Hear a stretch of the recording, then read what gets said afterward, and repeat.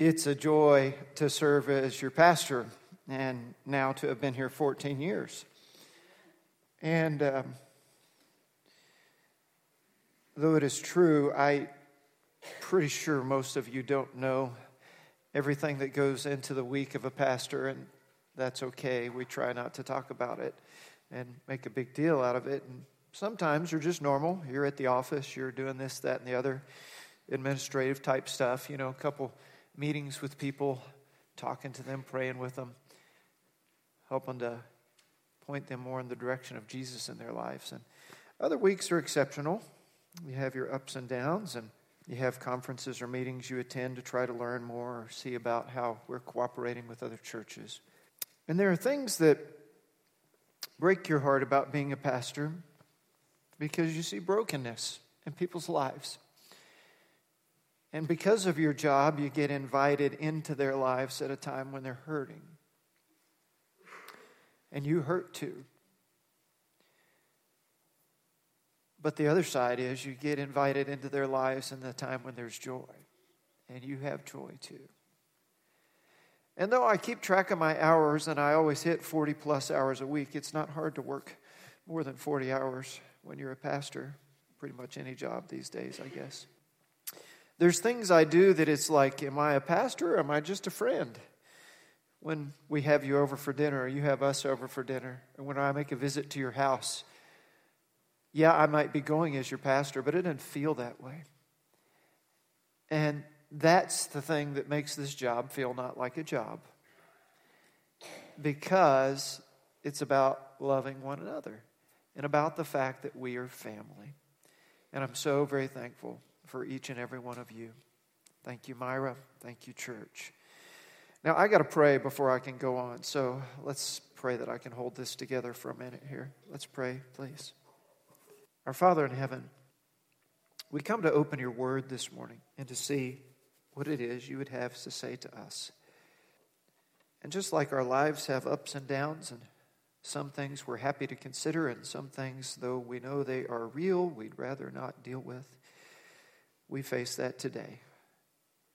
The sobering reality of life, the life that we don't see in heaven or hell, but that we can imagine because your word tells us.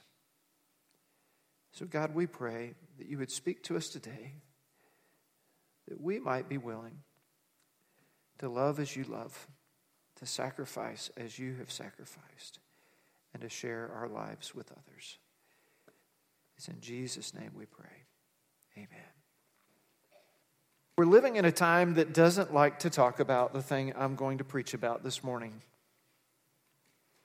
You could be called objectionable, offensive, narrow-minded, judgmental, bigoted, and those are just the nice words. And most churches don't want to deal with it either. But this morning we're going to preach about hell. And we're not going to preach about hell. Well, I'm not preaching it that the lost would be saved, though I pray they will be. I'm preaching it that those of us who are saved would be burdened to tell the lost that it is real. There's a difference, and that's the approach I hope to take. As we've considered who's your one and started 2 weeks ago with this simple question, the one person in your life that God has called you to over this next month to pray for daily and as often as possible share a gospel witness with them and invite them to trust Christ as their Savior, even in this month's time. We've suggested that beyond your prayers, beyond your conversations, you do something simple with them like share a meal. Go out with them. Have them to your house. Spend time together that you might share your lives. You can share your testimony with them. And your testimony doesn't have to be long or fancy. Matter of fact, you can write a few sentences about these 4 things. What your life was like before Christ. How you needed to come to know you knew you needed to come to Christ. How you actually trusted Christ as your Savior. And then, what has your life been like since Christ? The Bible's quite clear that God does not send anyone to hell. That may not be what you think, but I'm going to invite you to open your Bibles now with me to John chapter 3. If you're already in Luke chapter 16, our key text, we'll get there in just a moment. But turn to John chapter 3, please. Beyond John chapter 3, there are many other passages of Scripture, but this one I read to you because we know verse 16, but unfortunately we often pass by verses 17 and 18. For God so loved the world, John 3:16, that He gave His one and only Son, that whoever believes in Him shall not perish, but have eternal life. We can stop right there and say amen, can we not? Amen. Verse 17, for God did not send His Son into the world to condemn the world, but to save the world through Him. God's purpose was not to condemn people, to send people to hell. God's purpose was that Jesus would come in order that people might know about eternal life and have it in heaven. But look at verse 18. Whoever believes in Him, Jesus, is not condemned, but whoever does not believe stands condemned already because he has not believed in the name of God's one and only Son. God condemns no one to hell. We condemn ourselves for our lack of belief in Jesus. Yet what about the people that don't hear about Jesus? What about those that never have the chance? Scripture is quite clear that we are called to tell them. Hence, an emphasis like who's your one. We are called to go to the ends of the earth to share the gospel. And why has God not sent Jesus back to take us out of this earth as much of a mess as it is? 2 Peter 3:9. He's not slow in keeping His promises, as some understand slowness to be, but He wants everyone to come to is so that we might tell others about Jesus. We've got work to do, friends. And though it may seem unpleasant to talk about a subject like hell, we must talk about it because it is a reality. You may disagree with me. I would tell you to take up your disagreement with God and His Word, not with me. I'm merely trying to accurately report what I believe we see herein today, and we'll go through that in these moments ahead. Our scripture memory verse of the month reminds us of our responsibility, and it's Romans 1:16, and we can say it all together. Romans 1:16, for I am not ashamed of the gospel, because it is the power of God that brings salvation to everyone who believes, first to the Jew, then to the Gentile. Romans 1:16. That same power of God that brings people to salvation is the power of God that can inhabit you if you will let Him in order to share the message of salvation with others. Luke chapter 16, verse 19 and 31 through 31. If you're able to stand with me in the honor of reading God's Word, would you do so together now? There was a rich man who was dressed in purple and fine linen and lived in luxury every day. At his gate laid a beggar named Lazarus, covered with sores and longing to eat what fell from the rich man's table. Even the dogs came and licked his sores. The time came when the beggar died, and the angels carried him to Abraham's side. The rich man also died and was buried. In hell, where he was in torment, he looked up and saw Abraham far away with Lazarus by his side. So he called to him, Father Abraham, have pity on me, and send Lazarus to dip the tip of his finger in water and cool my tongue, because I am in agony in this fire. But Abraham replied, Son, remember that in your lifetime you received your good things, while Lazarus received bad things there. But now he is comforted here, and you are in agony. And besides all this, between us and you there is a great chasm that has been fixed, so that those who want to go from here to you cannot, nor can anyone cross over from there to us." He answered, "Then I beg you, Father, send Lazarus to my father's house, for I have 5 brothers.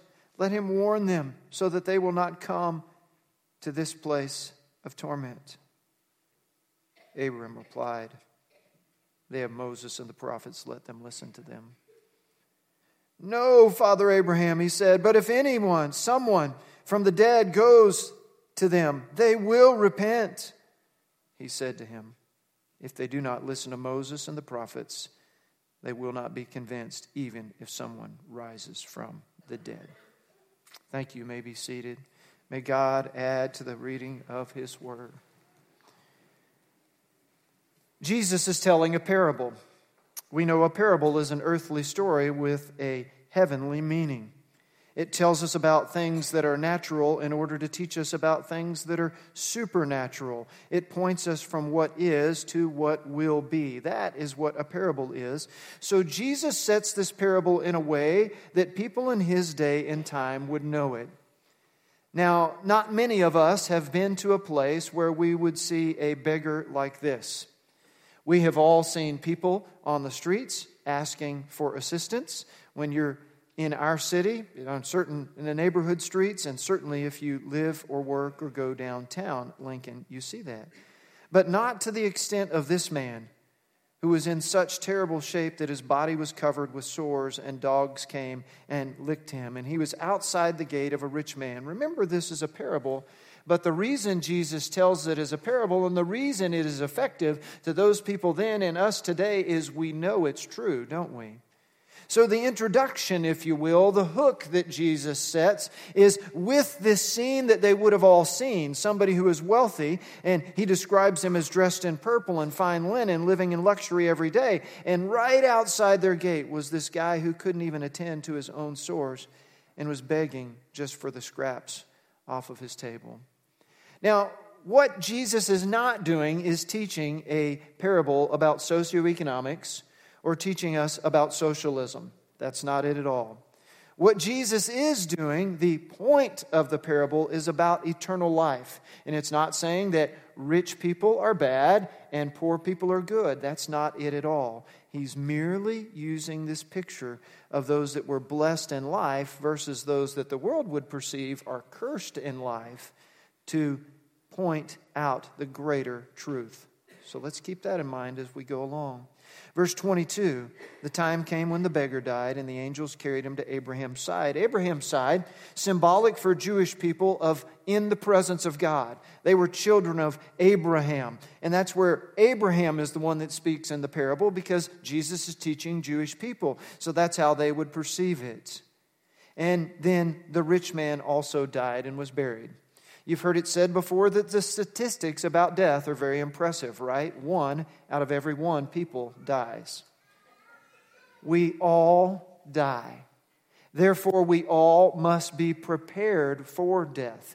Not just with the fact that you've made out a will, not just with the fact that you have life insurance, but for your eternity in heaven or in hell. And so we come to the points of our text. And the first of these 4 realities of hell is that hell is painful. Hell is painful. And friends, please know in any of these points, I'm not trying to scare you. I'm merely reporting what the text says. Look at what it says. In hell where he was in torment. He looked up and he saw Abraham far away. And he says, "Could you just dip the tip of his finger in water and cool my tongue?" What's the thirstiest you've ever been? How long were you that thirsty? How much did it hurt? How many things did you dream about wanting to drink until such time as you actually got something to drink? Multiply that times infinity. Those in hell have no way to quench even their thirst. And then because I am in agony in this fire, I don't know that I want to ask because I have a weak stomach, how many of you have ever had a burn before? Yeah, maybe we've had a burn from a curling iron. Maybe you had a burn from a sunburn. Maybe you got burnt worse. What's the worst burn you've ever had, and how long did it burn, and what did you wish you could do to soothe it? A sunburn goes away in a few days, but imagine every part of your body burning that it will not go away, and you will know it won't go away. And then you understand why he says he was in torment. God did not prepare hell for people. He prepared it for the devil and his angels. If you've got your Bible there, would you turn with me to Revelation chapter 20? Today we are going to look at a variety of scriptures to help make our case. And this, our first one, Revelation chapter 20 and verse 10. Revelation 20 says, "And the devil who deceived them was thrown into the lake of burning sulfur, where the beast and the false prophet had been thrown. They will be tormented day and night forever and ever."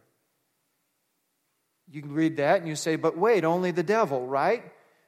Well, then hell is not real. People don't go to hell. Skip on down to verse 15.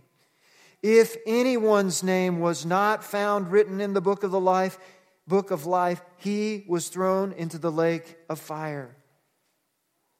Those verses in between, verses 11 through 14, help explain it. That if you have not trusted Jesus as your personal Savior and Lord and had your name written in the Lamb's book of life, as Revelation records that book, then you will be thrown into the lake of fire. And it is a place of eternal torment. If you were to read in Revelation chapter 14, verse 11, it says, "And the smoke of their torment goes up forever and ever, and they have no rest, day or night." We have a dear friend who's struggling right now, and part of the reason she's struggling and having psychiatric issues is she's unable to sleep. When you can't sleep for weeks at a time, your brain does terrible things to you. I've seen that just a little bit in visiting with her face to face this week. Can you imagine your body feeling like it was on fire, your mouth having a thirst that could never be quenched, and never being able to sleep? Torment may be too kind a word. Hell is painful. There's no way, two ways about it. So we must tell people, we must share lovingly, kindly, consistently that God loves them and they don't want to go there and we don't want them to go there. The next point on your outline is that hell is isolated. Verse 23 says, "He looked up because they were far away." And verse 26 says, "And besides all this, between us there's a great chasm that you can't go from one side to the other."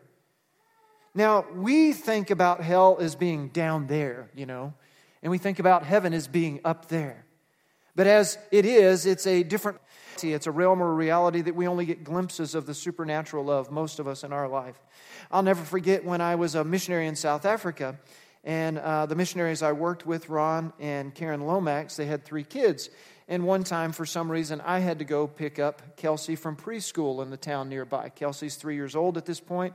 She was a very sharp young lady. I'll never forget one time she said, "My mommy's a clever girl." And I'm like, okay, clever. But so I'm talking to Kelsey, as you do when you pick up a kid from school. And because it's just she and I in my little Toyota Corolla car. And I said, "Kelsey, what happened at school today?" She said, "Well, I got in a fight with the kids that pray to the devil." I said, "What?" I mean, here's this innocent little 3-year-old with big cheeks. She had great cheeks, mind you. I said, "You got in a fight with the kids that pray to the devil? How do you know they pray to the devil?" She says, "Well, they have brown skin, not like black African people. It's kind of orangish brown skin." And she, in her seat, she says, "They bow over and pray like this and like this." I said, "You mean Muslim people?" Nobody told her that. I said, "Kelsey, did anybody tell you they're praying to the devil?" She says, "No, I just figured since they're praying to the ground, they're praying to the devil in hell. Since we pray, we talk about God in heaven." I'm going, "You're a clever girl too for 3 years old, Kelsey." Kelsey's understanding aside, hell is not in the ground and heaven is not in the sky. Hell and heaven, however, are separated by a chasm or a gulf that is greater than anything we can understand. Theologians would even debate if there is a way that people in hell can see what is in heaven, like this parable illustrates. But that's the subject of another sermon. We can see, however, that hell is real, and our next point on our outline takes us there. That hell is real. Verse 27 and 28, he says, I beg you, Father, send Lazarus to my father's house, for I have 5 brothers. Warn them so that they will not also come to this place. What does Abraham say? They have Moses and the prophets. Hell is real, and I want to help make that point by asking you to come back with me to Matthew. So let's go to Matthew, a few pages to the left. Matthew chapter 5, let's start. I want us to consider just the words of Jesus. We could, throughout the entire Bible, exhaust you with references to hell that prove its reality. But just a few words of Jesus, not too far from the pages we're in right now. Matthew chapter 5, verse 22, the first one. You can write that one down. Jesus says, but I tell you that anyone who is angry with his brother will be subject to judgment. And again, anyone who says to his brother, Raca, is answerable to the Sanhedrin. But anyone who says, you fool, will be in danger of the fire of hell. Jesus isn't telling a parable there. He's straight up saying, beware of your choices. Beware of your sinfulness, of how you live your life. Turn a few pages over to Matthew chapter 10, verse 28. Matthew 10, 28. Jesus says, do not be afraid of those who kill the body but cannot kill the soul. Rather be afraid of the one who can destroy both soul and body in hell. God is who he's talking about. And hell as a reality is what he is talking about. Matthew chapter 13. Matthew chapter 13 in verse 50. Jesus says, and throw them into the fiery furnace where there will be weeping and gnashing. A fiery furnace. The best analogy they could come for with what hell was like was a fiery furnace. Matthew chapter 25, verse 41, in the midst of the parable of the sheep and the goats, yes, it's a parable, but then Jesus explains the parable, Matthew 25, 41. Then he will say to those on his left, depart from me, you who are cursed, into the eternal fire prepared for the devil and his angels. Hell is real. Come back one more passage of Scripture, Mark chapter 9, a few more pages to your right. Mark chapter 9, verse 43. If your hand causes you to sin, cut it off. It's better to enter life maimed than with 2 hands to go into hell, where fire never goes out. And if your foot causes you to sin, cut it off. It's better to enter life crippled than to have 2 feet and be thrown into hell. If your eye causes you to sin, pluck it out. It's better for you to enter the kingdom of God with 1 eye and then to have 2 eyes and be thrown into hell, where their worm does not die and the fire is not quenched. Everyone will be salted with fire. Jesus is speaking in hyperbole about cutting off your hand or your foot or plucking out your eye. But he's making it quite clear that hell is real and a body part is not a sacrifice compared to what eternity in hell is like. Hell is real. Your fourth point here is that hell is discoverable. Back to our main passage today, Luke chapter 16, verse 29. Abraham said they have Moses and the prophets. And then the rich man says, but send someone from the dead, then they'll repent. And Abraham repeats, if they do not listen to Moses and the prophet, they will not be convinced if someone will rise from the dead. He's giving us an example, friends. Some of us feel like, and even some lost folks say, well, if I saw a miracle or if God did fill in the blank, they're testing God when they do that, by the way, then I would believe. But God is saying, and Jesus is saying right there, as God in the flesh, it's my word that they have that spells out the reality of life, that spells out eternity in heaven or in hell, and points out here's what sin is and here's what righteousness is, and they must pay attention to my word. And who carries God's word to people that don't come to church? Can you raise your hands? You and I do. We may be the only Bible people read. It's a cliche, but it is true. Hell, your fifth point there is hell. And I don't want to go. I don't know about you.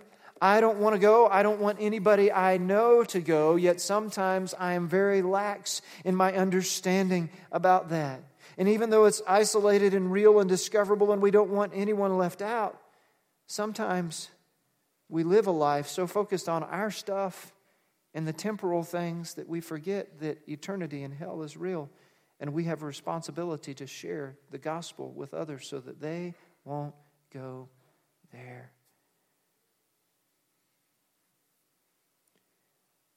1 John 5:13 says, I write these things to you who believe in the name of the Son of God, so that you may know that you have eternal life.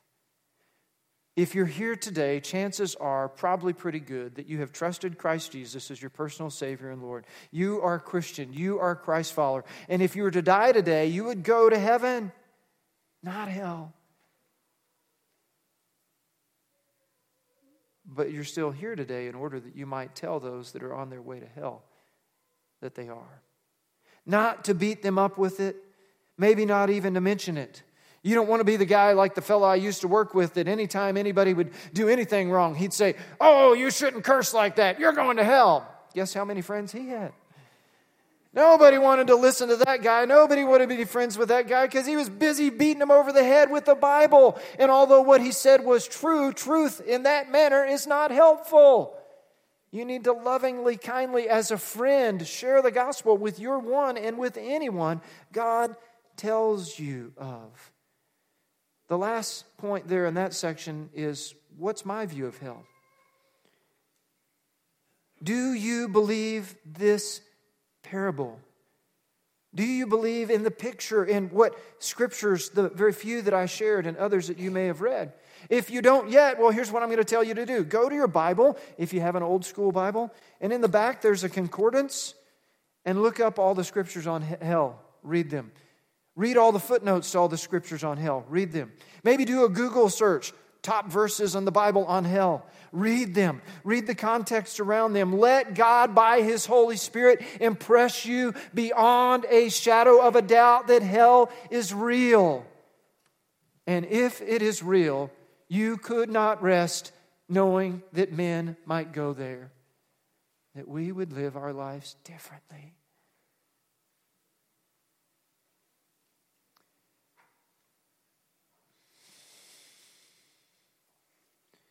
Who is your one? Who are you, knowing the reality of hell, going to share the gospel with? There are 7 types of good in hell.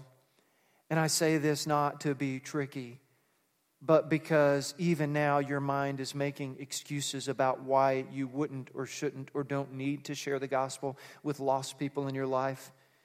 And so I use this device of good in hell to try to get your attention.